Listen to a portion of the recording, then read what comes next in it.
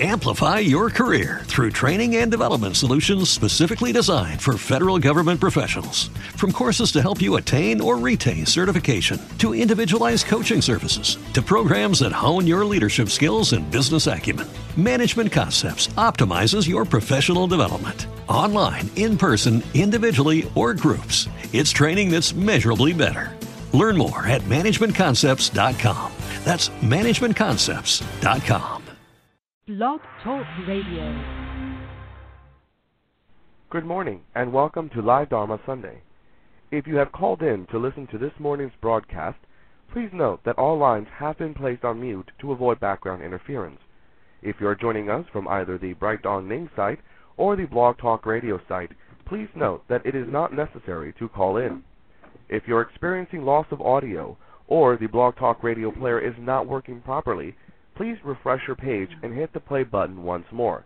It may take a few moments for your browser to complete the buffering process. Once again, welcome to Live Dharma Sunday and enjoy the broadcast.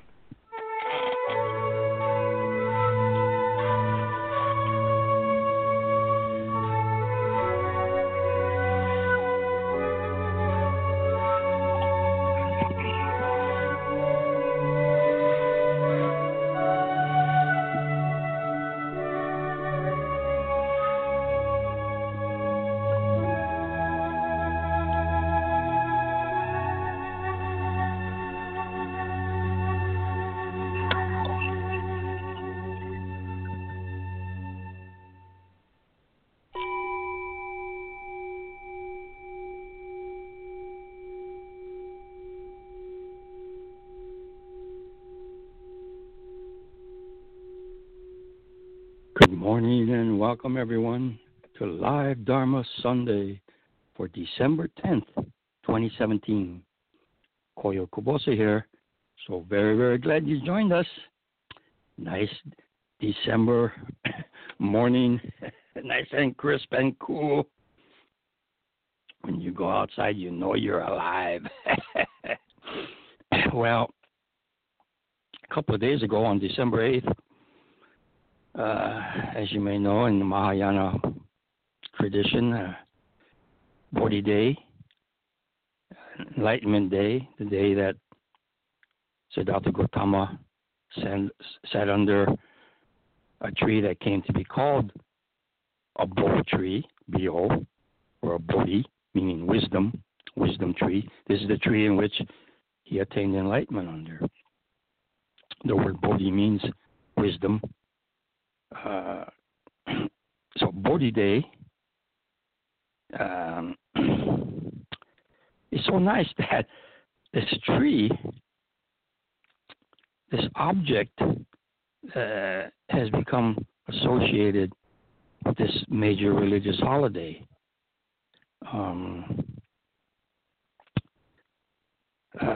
It's called a people tree, P-I-P-A-L. I'm not sure what kind of a botanical term that is.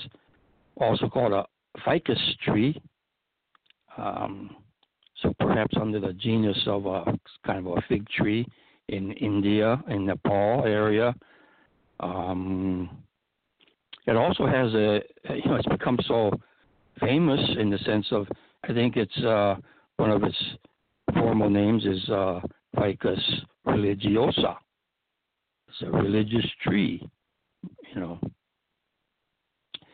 and it has a very distinctive heart-shaped leaf, and the tip is very long, and my parents had a tree, small Bodhi tree. I guess it could be called a bonsai. It was probably about 2 feet high and had a really nice shape and was very healthy.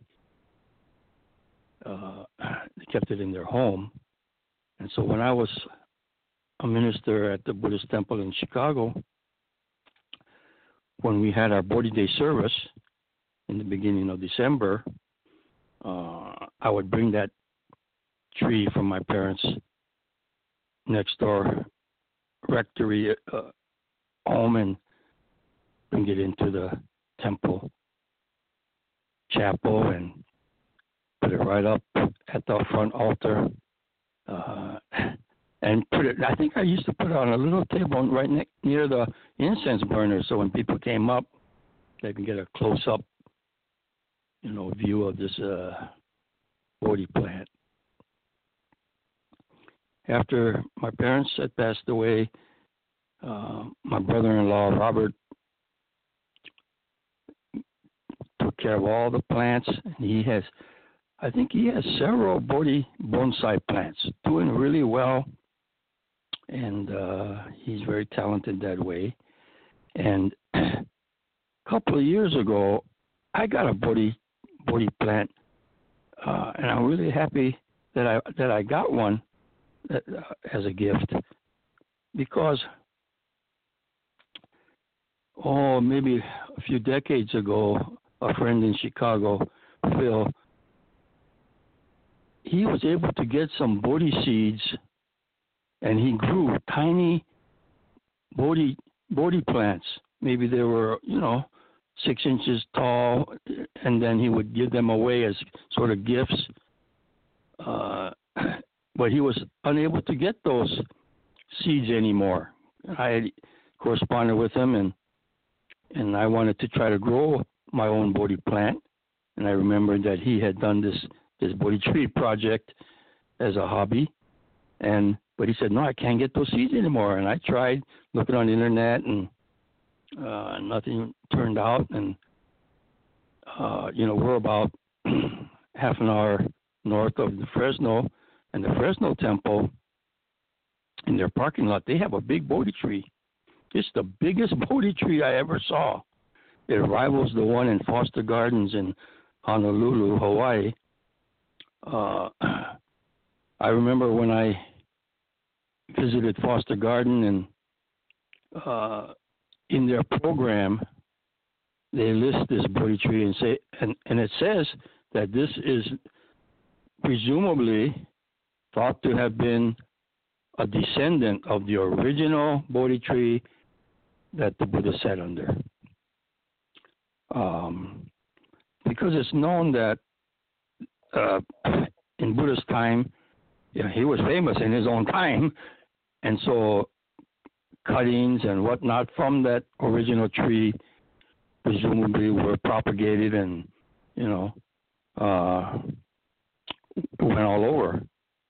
So presumably the one in Foster Gardens, they said, okay, I don't know how verified it is or not, but it's a nice sentiment and a story. And so I would sit under that big old tree and take a picture of myself. I would pick up some leaves that I didn't pick any live leaves, but I picked up some freshly fallen leaves, nice and green, and I got a bunch of them and I brought them home. And I remember I framed them in a small frame with I think I put a sky background paper in the background, and on the back I put a little label that said what its origin was, and presumably from the original tree, and then I had a dozen or so of these framed things that I would give away as gifts. And but anyway, the Bodhi tree at the Fresno parking lot it must be, I would say, at least maybe 8 feet in diameter, the trunk, and must tower at least over 50 feet high. It's huge. And this kind of tree is, I think, tropical indigenously, and but I know that there are some temples in California where, the winter gets not severe, but still it's not easy on tropical trees. But there are some other temples that have smaller Bodhi trees. There must be different species, because some of these trees at the other temples, they're quite old, but they're small. in terms of their mature size. But the one at Fresno temple, wow, it's so big, and I could see, because I used to drive there every Wednesday to when Adrian had joined the Tai Chi class that was held there every Wednesday morning. So I would drop her off and then go to visit my brother and Fowler. And so I would go by that tree, every week. And so I started to see how it had its seeds, flowers, and then seeds and so forth. So I got some seeds and tried to propagate those, but it never made it, okay? Then I tried some cuttings. I tried to educate myself on how to make cuttings. And I tried cuttings of this tree, and nothing happened. And there was a smaller tree right under this big tree. That must have been a so-called volunteer that grew from, a drop seed. So I know that those seeds will grow, okay? I heard that that it's very difficult to germinate these Bodhi seeds. So, but I tried real hard and to no avail. And then, like I said, a few years ago, I heard from a friend who's in the Bay Area, Berkeley area, and he got a couple of Bodhi plants that were given to him. He's the director of the Numata Translation Center, Buddhist Translation Center. They're translating the Tripitaka into English. It's a tremendous translation project involving over a dozen esteemed scholars all over the country, having certain sections of this, and I think they're translating from the Chinese into English. And it's a project, the Tripitaka is the Buddhist literature, all the collected accounts of the Buddha's words, and then commentaries on those words, and then Vijnana, which is all the precepts and regulations in order to run for the monastic life. Those were the three so-called baskets of literature, hundreds and thousands of sutras and so forth, accumulated over 2,500 years. And so it would take several decades to complete this translation project. I don't have an update on it, but and all financed by a philanthropist, Mr. Numata, who was a very successful worldwide engineering company, and he was such a devout Buddhist that it's written into their company bylaws that 10% of the profits go toward this organization that will help to spread Buddhism through this translation work. And I think he endows half a dozen professorial chairs at the major universities, perpetual, to bring in Buddhist scholars at Harvard and UC Berkeley and University of Chicago, and so that there's a Buddhist scholars to offer their teas for a 1-year position and so forth.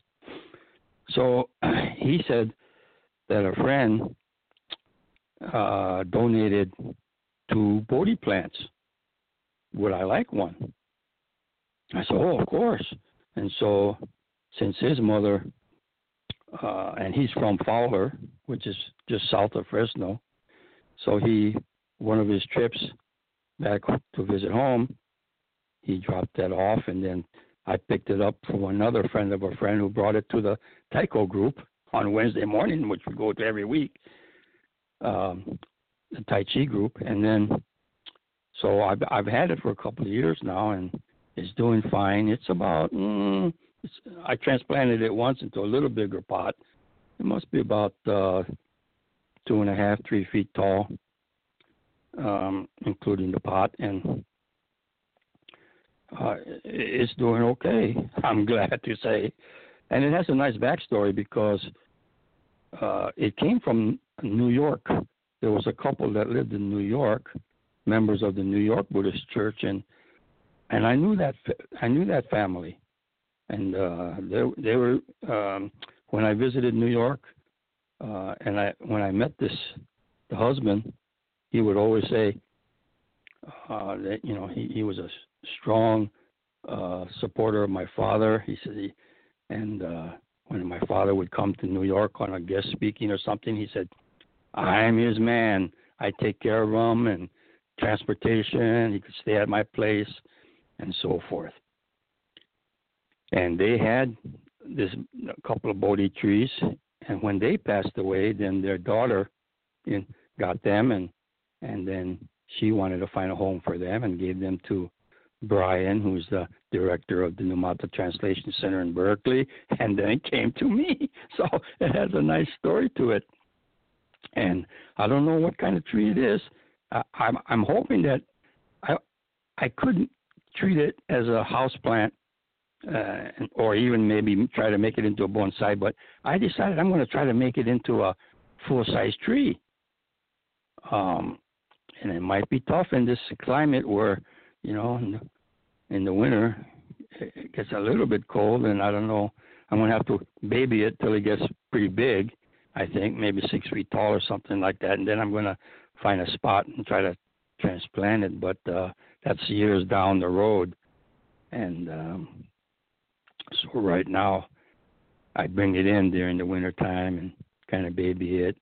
But these are the kind of Bodhi Day memories or experiences around this holiday. And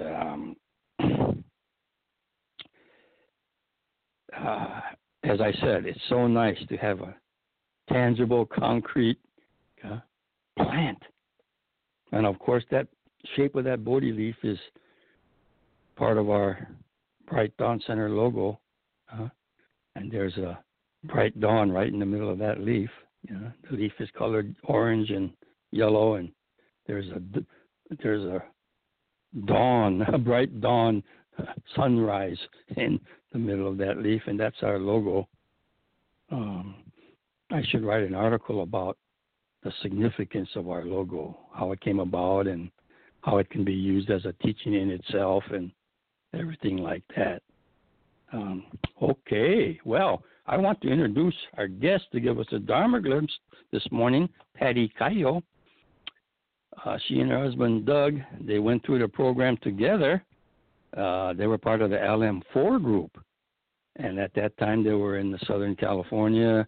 And then after they retired, they moved up to the Washington State. And so let us hear from Patty Kayo.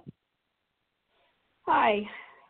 I was deep in thought the other day, thinking about my topic for this upcoming Dharma Glimpse report, and how I thought I'd write about this American notion we have of a bucket list, and how we see happiness as something that's out there to be checked off a list, and how meaningless in itself perhaps that is, because it won't matter at all how many things we've satisfied ourselves with when we're dust. So I was absorbed in this question of deep cosmic significance. We were backing out of our driveway, and something caught my eye. Wow, a giant bag of styrofoam packing peanuts on the ground next to our empty trash barrels. What's this? Who's trying to fob their trash on us? How rude. It was a big bag full, and I was a little peeved about putting it in my empty trash barrel, as it wouldn't leave enough room for our own trash during the week. We couldn't just put it in our car and take it to a dumpster, because our past experience has taught us that all the dumpsters are kept chained shut in the remote area we live in. Adding to my annoyance was the fact that the recycling center won't even take packing peanuts at all. It's like getting rid of a dead body. How did somebody's problem become my problem? The more I thought about it, the more steamed I got about who did this and why. Why didn't they ask us? I could take it door to door and ask, is this yours? But then I'd be that person. So we decided to leave it there on the ground until we got back from our errands, and as we drove away, I became aware of my state of mind. It sure didn't take much to get me going, did it? I was primed. And as is too often typical for me, I go straight to conspiracy theories. I supplied an entire script casting villain, with me as the victim, around this innocent bag of packing peanuts. I realized again that I'm still walking around with a negative outlook and a hair trigger looking for trouble. My husband and I started joking about it. Maybe someone is missing their giant bag, and we should post signs saying, "Found peanuts," with a picture. Also, we decided it's not even ours to throw away. Well, we spent way too much time on this. We decided it could sit there all week until the next trash pickup day or somebody came by and claimed it. And while this may be interpreted as a sign of our acceptance of the situation, part of our motivation was to imagine the shame of our perpetrator as they drove by our house and saw it still sitting there. I'm not proud of that. I puzzled over this occasionally that evening, wondering who didn't like us, why were we being singled out for this hit and run. And the next day, ready to go into battle, with our heads full of this self-created fantasy, we pulled out of the driveway and the bag was just gone. You know, the teachings are all around us. Thank you. That's such a concrete example of an everyday thing that, you know, to process it, to get the feedback of our own reaction of getting caught up in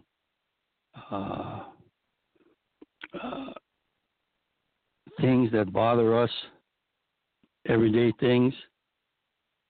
That kind of awareness, I think, really, we need that, you know, to reflect upon ourselves. The Buddhist MO, or modus operandi, you know, what do Buddhists do? What is their method, or, you know, their practice, in a sense, broadly?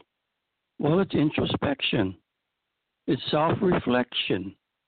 You know, without that, or even in a secular sense, I remember famous psychologist Sigmund Freud said, an unexamined life is a life not worth living.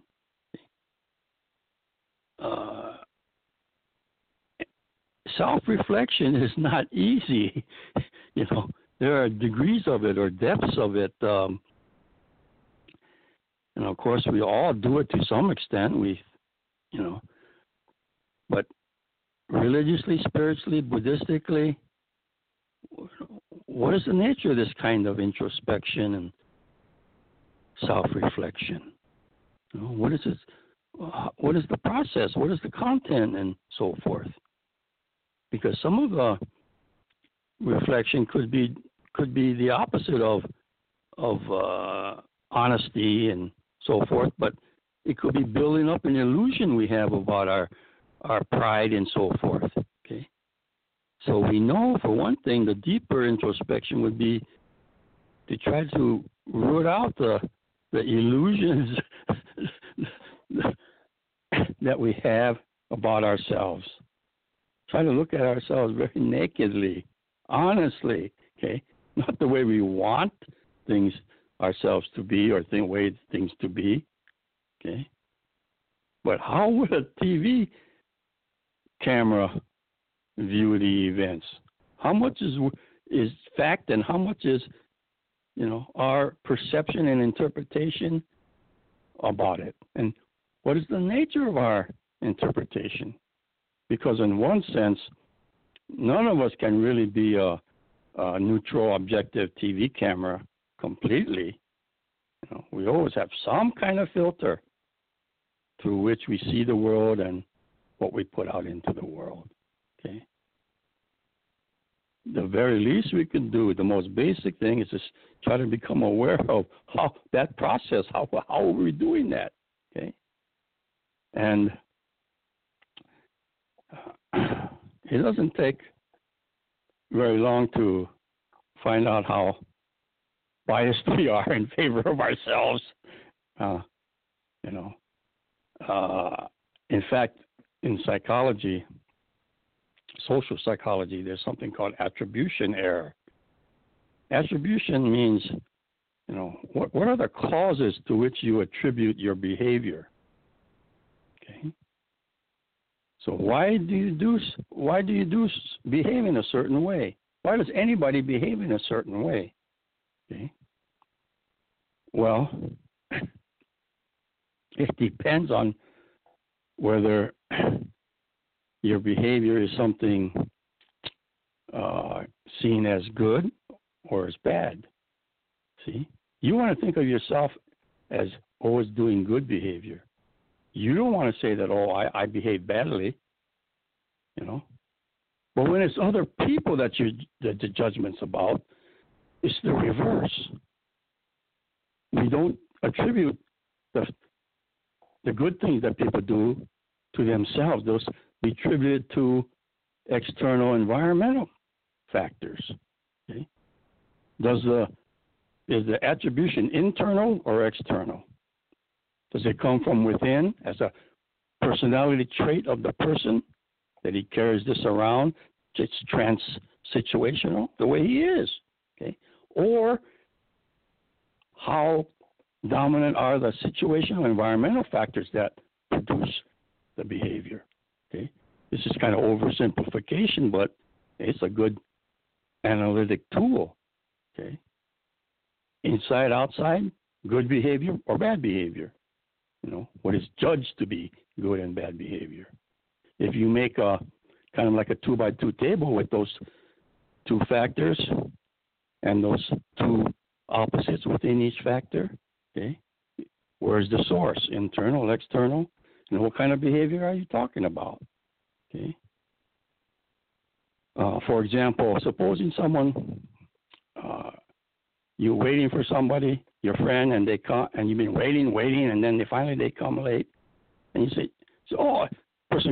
friend says, I'm sorry I'm late. You know, traffic held me up. I saw this scene depicted in a movie that was a psychology movie that was illustrating attribution there, and the person that was waiting said, don't give me those excuses, those BS. You're always late. You always blame it on traffic or something else that happened, but it's you. You're habitually late. You're not a very prompt person. You're not a punctual person, and you always have some excuse. So, no, that traffic was really bad. I tried to give you, Now, so in other words, when it's the other person, okay, and some so-called bad behavior, okay, you blame the person, the internal source, okay. When it's you, okay, then when it's something good, like let's say you got some kind of an award for you got on the dean's list for your grades, man, I studied hard. The reason I got these good grades is I really studied hard. Man, it was rough, but you praise yourself and your internal, personality qualities. Okay. Somebody else might say, looking at you, they might say, he had all the advantages. He has a very supportive family atmosphere. He has a real nice, his own bedroom where he could study easily. He lives close to the library, okay, and so forth. Okay, and his friends really help him. Okay, and the family has money that could afford a tutor or get some books and stuff. Okay, if you say someone's successful and he's a Rockefeller or Kennedy, so that's because he comes from that kind of a family. That's why he's a success. Okay, that's when you're judging somebody else. You attribute it, the attribution of his behavior. Okay, depends on whether you're judging yourself or others, and whether it's a good behavior, bad behavior. Okay, and you could see that the error is always in your own favor. Okay, and you don't want to extend that favor to other people. You always think other people, they did bad, yes, their fault, but they did good. Their circumstances, environment enabled it. But when it's you, then good behavior, yeah, I did it. Okay. When it's bad behavior, it was because of the circumstances. I think that's a very Buddhistic, we don't have to call it Buddhistic, but of course, from our context, to be able to realize this is part of what we might call spiritual maturity.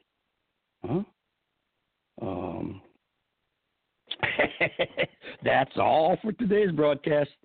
Till next time, keep going. You watch out for attribution error, and you have a wonderful day. Thank you.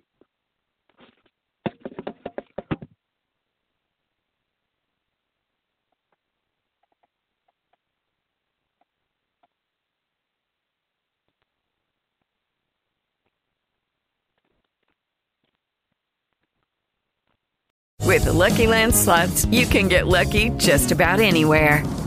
This is your captain speaking. We've got clear runway and the weather's fine, but we're just going to circle up here a while and get lucky. No, nothing like that. It's just these cash prizes add up quick. So I suggest you sit back, keep your tray table upright, and start getting lucky.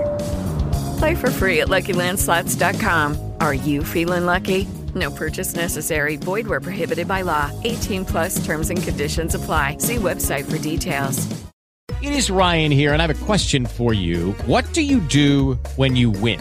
Like, are you a fist pumper, a woohooer, a hand clapper, a high fiver? I kind of like the high five, but if you want to hone in on those winning moves, check out Chumba Casino. At ChumbaCasino.com, choose from hundreds of social casino-style games for your chance to redeem serious cash prizes. There are new game releases weekly, plus free daily bonuses, so don't wait. Start having the most fun ever at ChumbaCasino.com. No purchase necessary. VGW Group. Void where prohibited by law. See terms and conditions. 18+.